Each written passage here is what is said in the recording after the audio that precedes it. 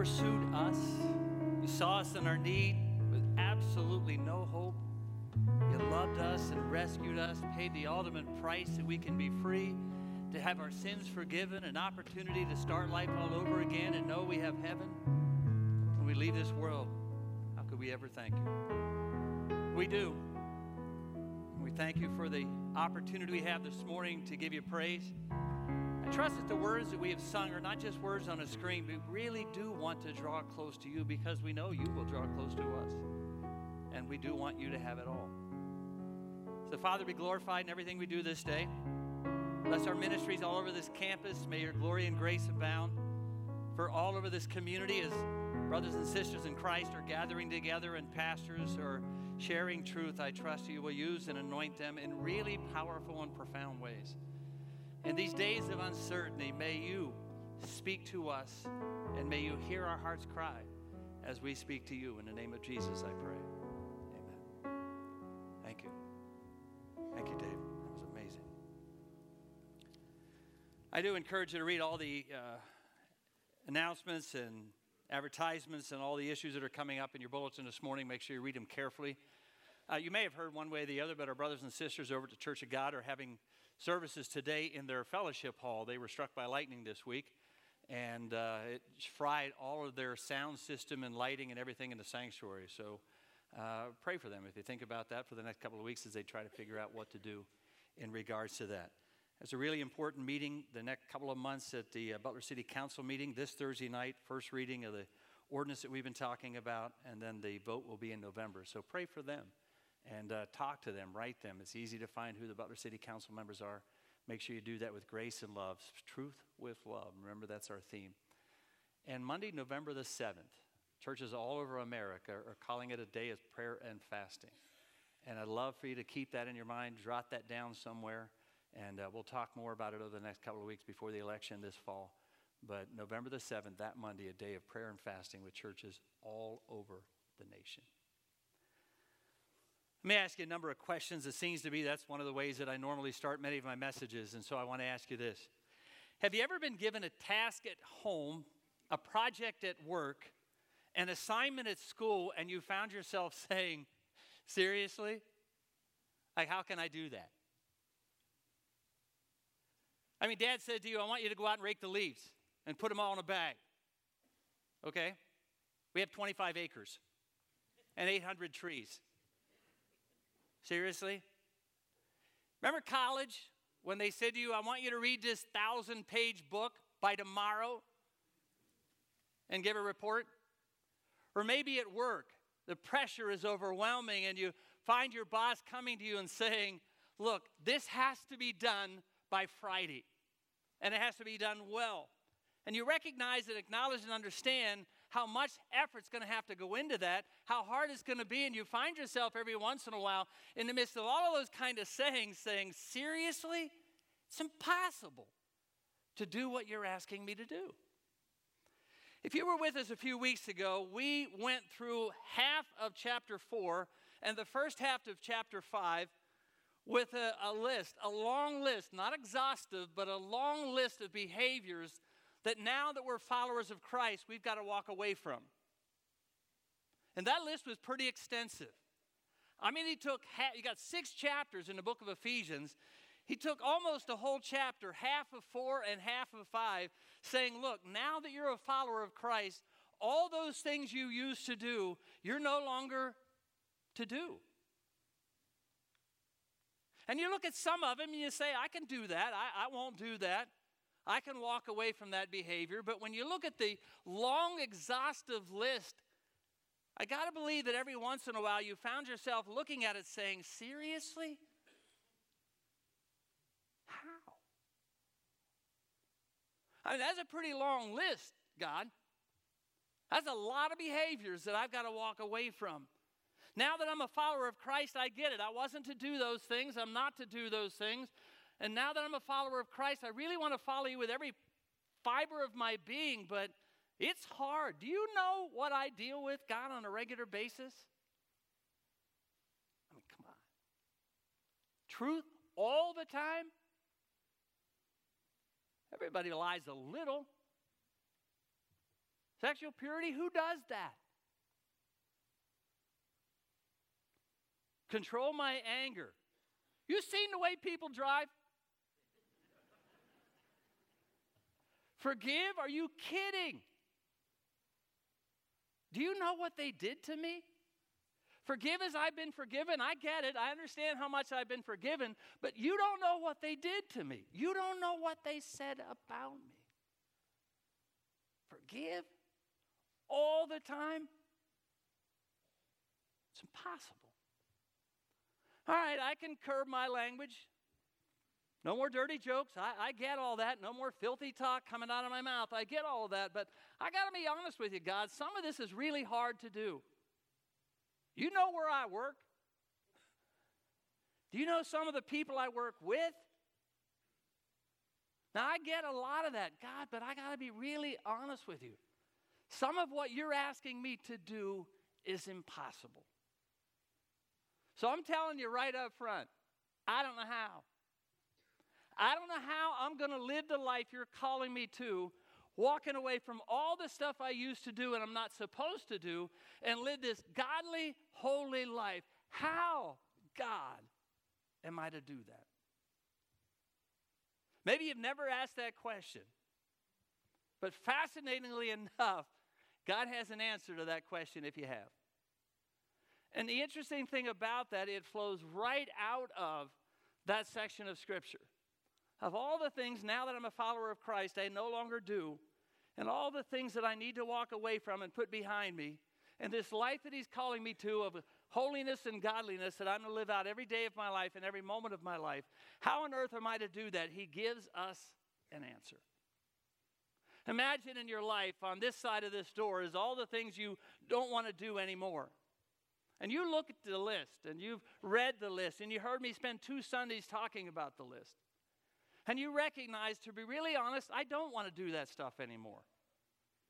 And imagine on the other side of that door is all the goodness and glory and grace of God, a life filled with enthusiasm and excitement, a life of purity and a life of holiness, a life that you can really enjoy and know that when it's all said and done, you'll look God in the face and be delighted to see Him and not ashamed about anything that you've lived out.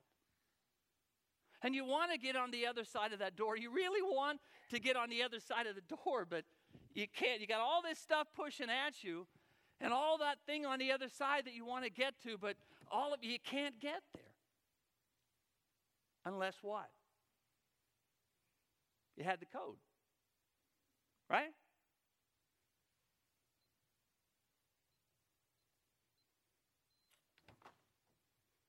If you have the code, you can get there.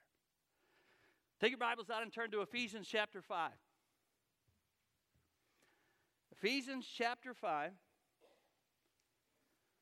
Now we're going to do 15 to 18. The key to this, the code to all of this is 5:18. But I want to read backwards a minute. Joe did a phenomenal job last Sunday morning of backing up what it is that we're talking about and being able to know that I really don't have to succumb to those temptations, that God has given me a way out and a way through the things that He wants to teach me and deepen in my walk. In Ephesians chapter 5, he gives us a really profound answer to how do I get from here to there in this section. Be very careful then how you live. Not as unwise, but as wise. Make the most of every opportunity because the days are evil. Do not be foolish. Understand what the Lord's will is. This is what the Lord's will is. Do not get drunk on wine, which leads to debauchery. Instead, be filled with the Spirit. You got sermon notes in your bulletin this morning, so I'd love you to take them out because it really is one of the greatest sections of Scripture in all of Ephesians. One of the most powerful verses is in 5:18. You eliminate that verse, and you eliminate the power to do everything that God is calling us to do since the beginning of chapter 4.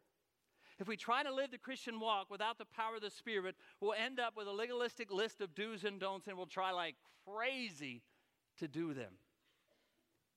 Remember when we began this series, we had a car on the stage, and some of you wondered how we got it there, and Gary is just brilliant being able to accomplish that. We talked about the first 3 chapters of Ephesians being able to help us understand what the power of God is all about, what our potential is, what He wants us to become, and then chapters 4 to 6 is the roadmap. Now that you understand your power and what God did, how he rescued you out of darkness and gave you life, how he took you from nothing and gave you everything, how he calls you his masterpiece, designed to do some really wonderful, powerful things. And so I beg you, in light of all that God has done, to live a life worthy of the calling that you've received. And then from 4 to 6, he fleshes it out.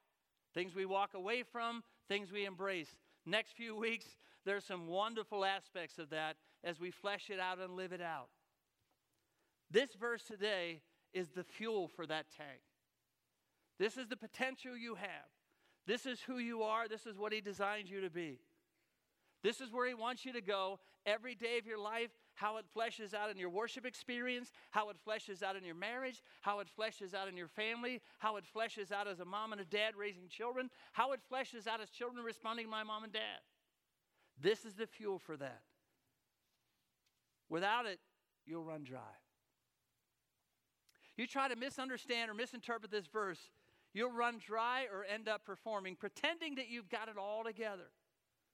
You and I are part of the Christian and Missionary Alliance, based on 4 basic premises: that Jesus Christ is our Savior, our sanctifier, our healer, and coming King. You see that logo at different places, and that's essentially the focus of who we are. One of the things that I love about the Alliance is that we try to keep it simple without getting so overcomplicated we get lost in theology and doctrine. Jesus Christ is our Savior. No other way to heaven but through him. Jesus Christ is our healer. At the end of many services, we call people to come forward if you want to be anointed and prayed over.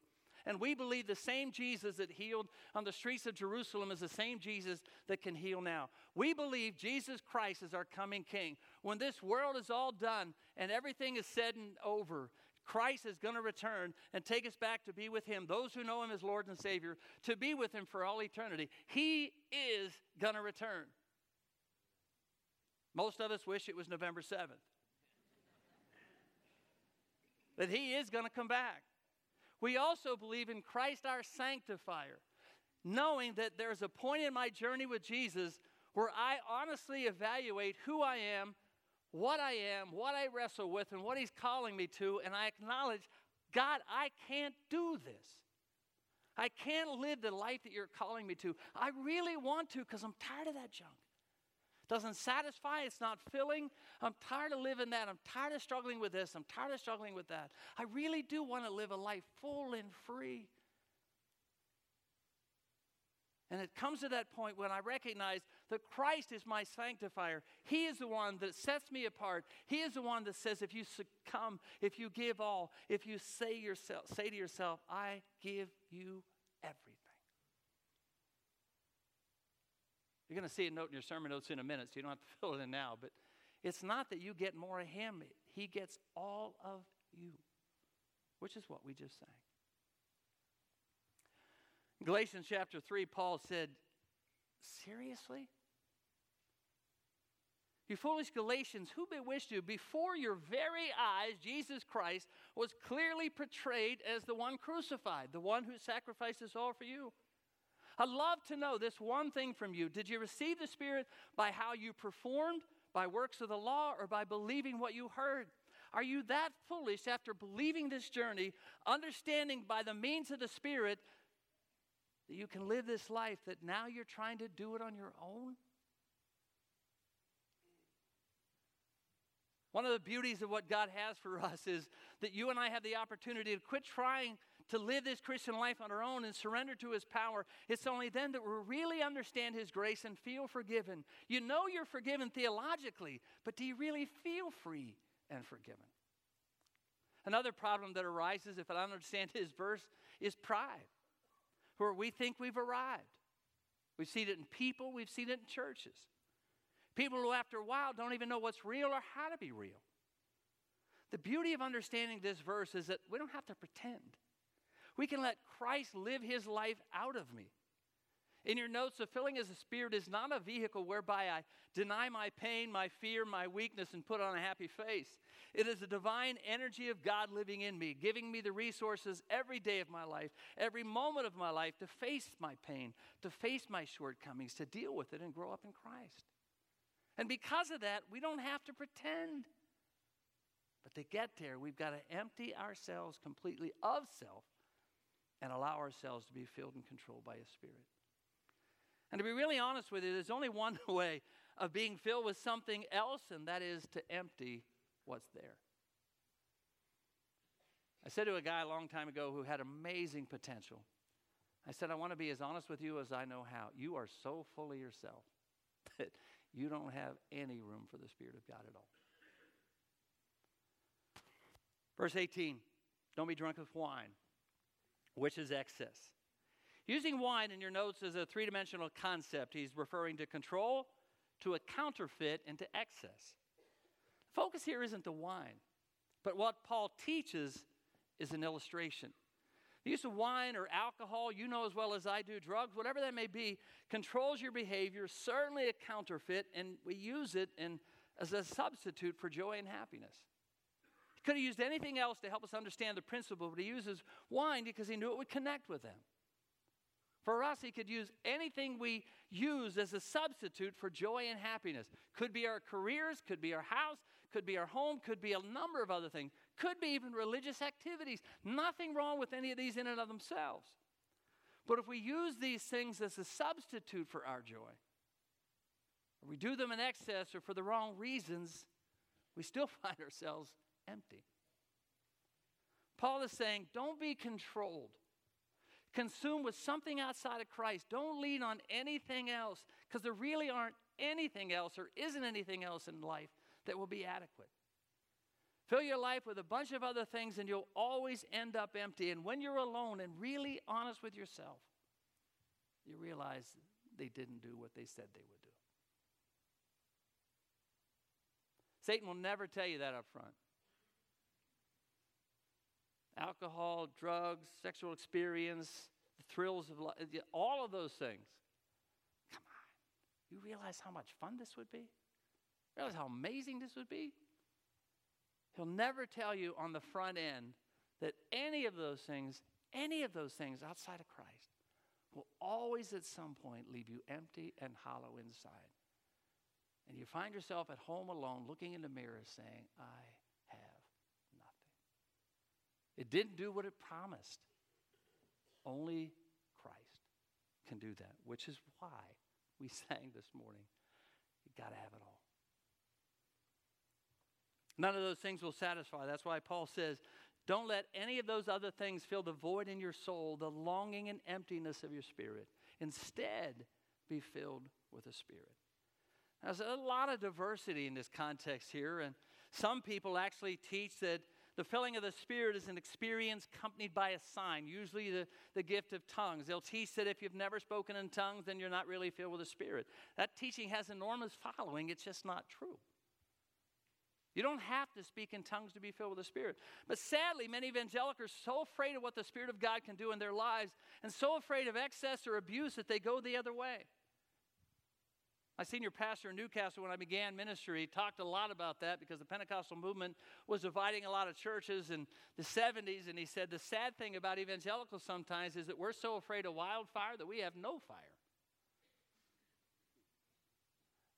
I've got a Baptist pastor friend of mine, and I shouldn't say that it was Baptist. He's a really good friend of mine. He said, we absolutely know exactly what the Spirit of God can do. We just don't know what to do with him when he shows up. And because of abuse and poor teaching, many keep the filling of the Spirit at arm's length, something we teach but never experience, and never really see the fullness and the power of God's Spirit in our lives. If we don't want a stoic theological approach to the work of the Spirit, and we don't want experience to dictate my theology, then what do? Paul tells you, be filled with the Spirit. In your notes, it's not an option, it's not a suggestion, it's a command. It's a command.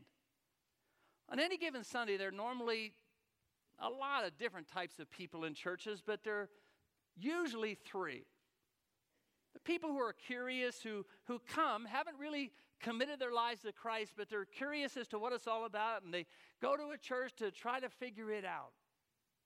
Some of them go to church just because it's what you do on Sunday, but never really committed their lives to Christ. Now, there's Others who are the opposite of that, they are fully committed, Spirit-filled Christians who are growing into faith and growing in the Word, who are serving and witnessing, caring about the lost. They're passionate about their relationship with Jesus, and they love what they're doing in Him.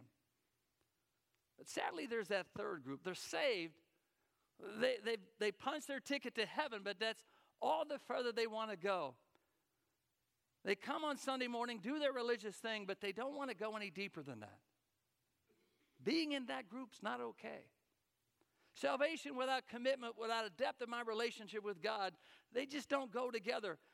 The beginning of my experience with God is when I accept Him as my Lord and Savior, but that's the beginning of my journey. It's not the end product. Many have said, as long as I'm saved and I know I'm going to heaven, that's good enough for me. I don't want to go any deeper in that. And the scary position to be in that is that it leads to apathy and mediocrity. It's not the deeper life and the shallow life. The longer we're with Jesus, the deeper we go, and the more mature we become, and the more and more we look like Him. It's commanded us to be filled with the Spirit. Anything less is disobedience. To be filled with the Spirit is simply to be controlled by the Spirit. You don't get more of Him, He gets more of you. Whenever God was looking for people in the New Testament to do a job, He looked for men and women filled or controlled by the Spirit. He didn't look for education, age, or gender, but those who were filled with the Spirit. When we read the word be filled, in the Greek it literally means be kept continually filled. Be in a position where you're constantly open to the voice of God, listening to the Spirit of God, yielding to the Spirit of God, understanding and hearing His voice every day, every moment, every hour, every decision. Filling of the Spirit is not secured by an experience. It's not one shot and I'm good for life. It's a constant act, always going on in my life where I'm dependent on Him and I'm yielding to a Spirit that's already there. It is a moment by moment, decision by decision, day by day walk with God.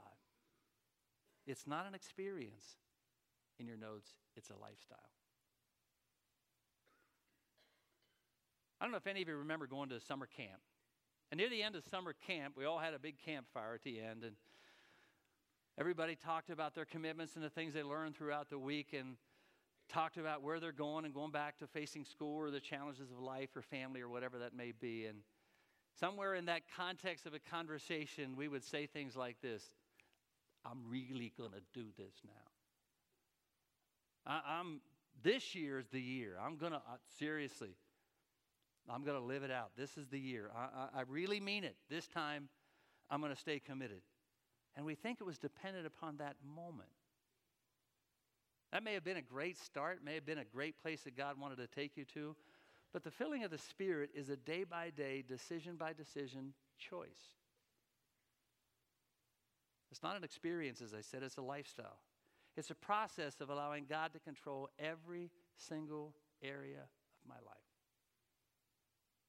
To control my will, to control my decisions, to control my finances, to control my family, to control my tongue, to control my attitude, to control my marriage, to control my response to life and response to people. The list is endless of the challenges that you get faced with every single moment of every single day. It's at that moment recognizing I don't have to figure this out on my own. I don't have to do this on my own. I don't have to hold my tongue on my own. I don't have to have my attitude checked on my own. I can count on the power of God's Spirit to be able to help me through that process of making those decisions day by day by day. The phrase has three basic concepts to it in your notes. One is the wind in the sails. It sets the direction. You know as well as I do, if you've ever been in a sailboat, it usually won't go anywhere unless you put the sail up and allow the wind to take you where you need to go. And that's what he's talking about here in this context. It is the wind in your sails. It gives you direction. It allows you to be in a position where I'm going to open myself up to what God wants to do and let His Spirit move me along. I'm not going to try to make those decisions about finances and careers and jobs and any of those things just by my own sheer knowledge or my own sheer will. It's well, God, what do you want me to do? What do you want me to give? Where do you want me to go? How do you want me to be involved? How do you want me to react to this situation? How do you want me to treat my wife? How do you want me to treat my kids? How do you want me to raise my kids? How do you want me to handle that boss? Man, oh man. God, I'm going to work tomorrow. That person that sits beside me and that desk around me or that cubby next to me drives me insane. Not me, by the way. I'm talking about some of you. Help me. I'm going to walk in there tomorrow, God. They're going to set me off. It'll start that moment. I got to walk on that dock and listen to that guy's mouth. God, help me do that. I'm going to wake up this morning, I'm going to set my sail towards you, and I'm going to let your wind just guide me along, and I'm listening to your Spirit, and I'm going to allow you to take me through the process. And that's a great way to live life. And certainly a great way to spend your day. The second concept is permeation. Hey, Jim, come here a minute, will you? Autumn, come here, babe. I need your help. I need some volunteers. Anybody volunteer? Thank you, Jim, for volunteering. That was very gracious of you. Autumn, thank you, babe. Hold this. Come up here so they can see you. Autumn, take that. Take this. Come on up here on the stage so they can see you. Autumn, what I want you to do. Oh, this is bad. This has been sitting around too long. Sorry about that. I just took it out of my fridge and had cereal this morning. I just didn't think of that. I want you to pour some chocolate in there. I want you to stir it around a little bit. All right, stir it around a little bit. Hold it around this way, Jim, so the camera can see you up there. Keep stirring, Autumn. You're going to have to stir really hard on this milk. All right, now, Jim, this is what I want you to do. All right? I'm not going to ask you to drink it, no. But what I would like you to do is put the milk on the bottom and the chocolate on the top for me. I want you to separate those two. I want you to get the milk to the bottom and the chocolate to the top. So you see the white and the bottom and the brown. Can you do that for me? How much time do we have? And not enough. Thank you. You can't do it, right? When the Spirit of God saturates your life, it permeates everything. It's not like you compartmentalize your life. It's not like you say, okay, this is how I'm going to act on Sunday. This is how I'm going to respond on Sunday. This is how I'm going to sing on Sunday. Then I'm probably going to be a little bit different on Monday. It saturates and permeates every aspect of your life.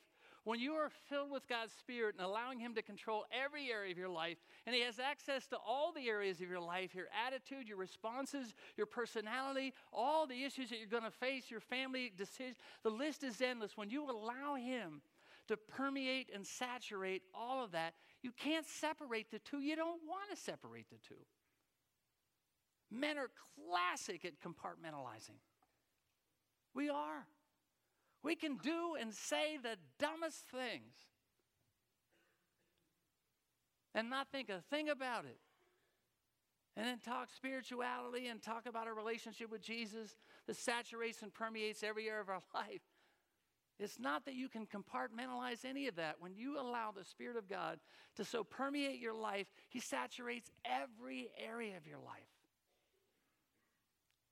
The third thing, it speaks of domination. In John 16, there's a number of terms all the way through Scripture in the gospel. They were filled with sorrow. They were filled with fear. They were filled with faith. Filled with the Spirit means dominated. I've got a decision to make when it comes to the filling of the Spirit. Either I obey it or not. I open myself up. I am brought along by His power. I am permeated by His Spirit. I am dominated by His presence. And I allow Him to control every single area of my life. I'm not afraid of what it's going to look like. I'm not worried about it being an experience. I just put myself in a position where I can say, God, I've been holding some things back. And it's killing me. I really, really, really do want to live the life You're calling me to. But it's hard. It's really, really hard. I don't want to do all that stuff. I really want to get on the other side of my relationship with You. How do I do that? I'll tell you. Filled with the Spirit. Dominated, controlled, day by day, moment by moment, decision by decision. Every single area of your life. It's awesome. It's awesome. You're not mastered, and it's not, I finally have arrived. But it's the absolute greatest life you can ever imagine if you allow him to saturate, permeate, dominate, fill you with his Spirit. Day by day, moment by moment, be continually being in a place where you're being filled moment by moment. We're going to celebrate communion. One of the greatest reminders of what it is that Christ has done for us. It's a visual reminder of everything we've had on this stage over the last number of weeks.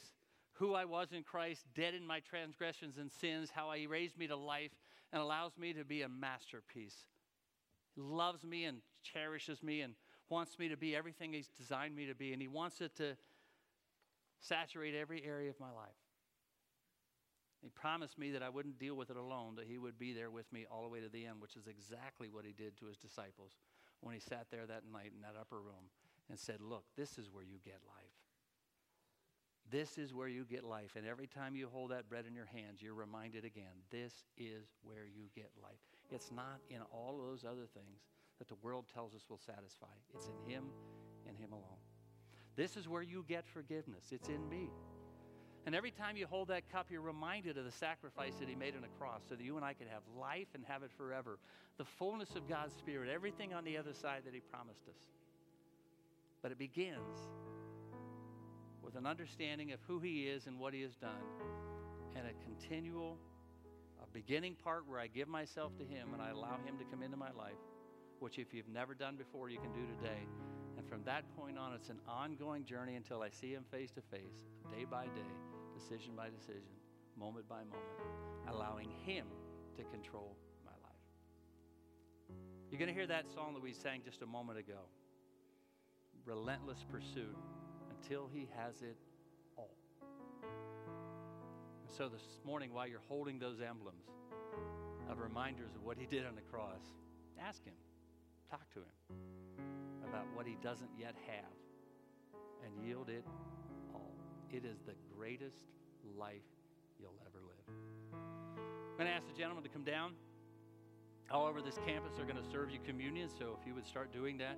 You will notice that if you've never been here before, there are the bread and the cup in the whole tray, and so while you're sitting beside somebody else, I trust that you'll help them do that and get them out, and then hold it until the end, and then I'll come back up and walk us through it all together.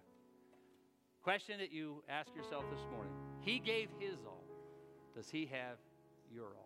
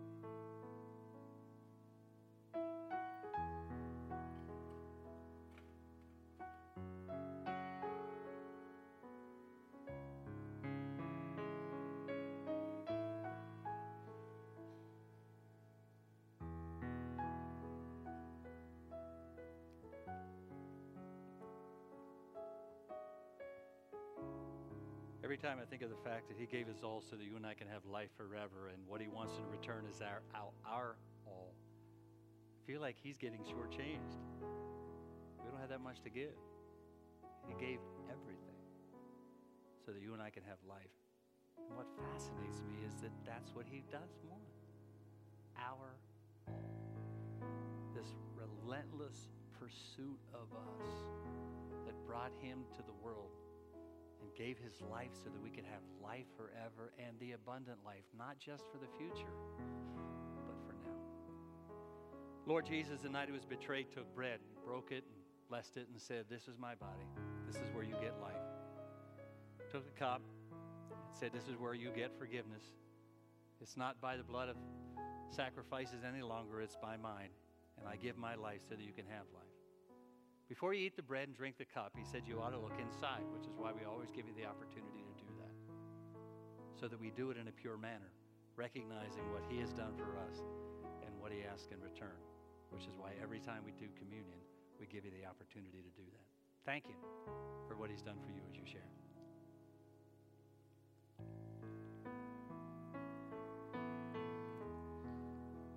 Father, I thank you for your amazing love and grace that poured itself out all through humanity and all through human history. But ultimately that day on the cross. And you gave your life so that we can have life and have it forever and have it now. So we're delighted for the abundant life, for the gifts that you've given us, for the opportunities we have to follow you day by day, moment by moment, decision by decision. And for not leaving us here alone to try to figure this out on our own, but giving us direction from your word and the power of your spirit to live it out. May that be the mantra of our life, that we want you to have it all. As we follow after you, in the name of Christ we pray. Amen.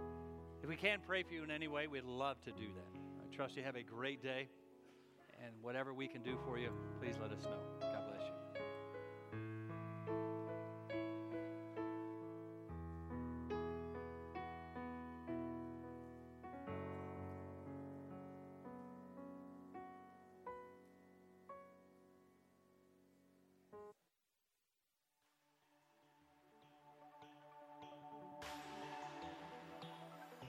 You shoot your words like a gun, take your aim and shoot it.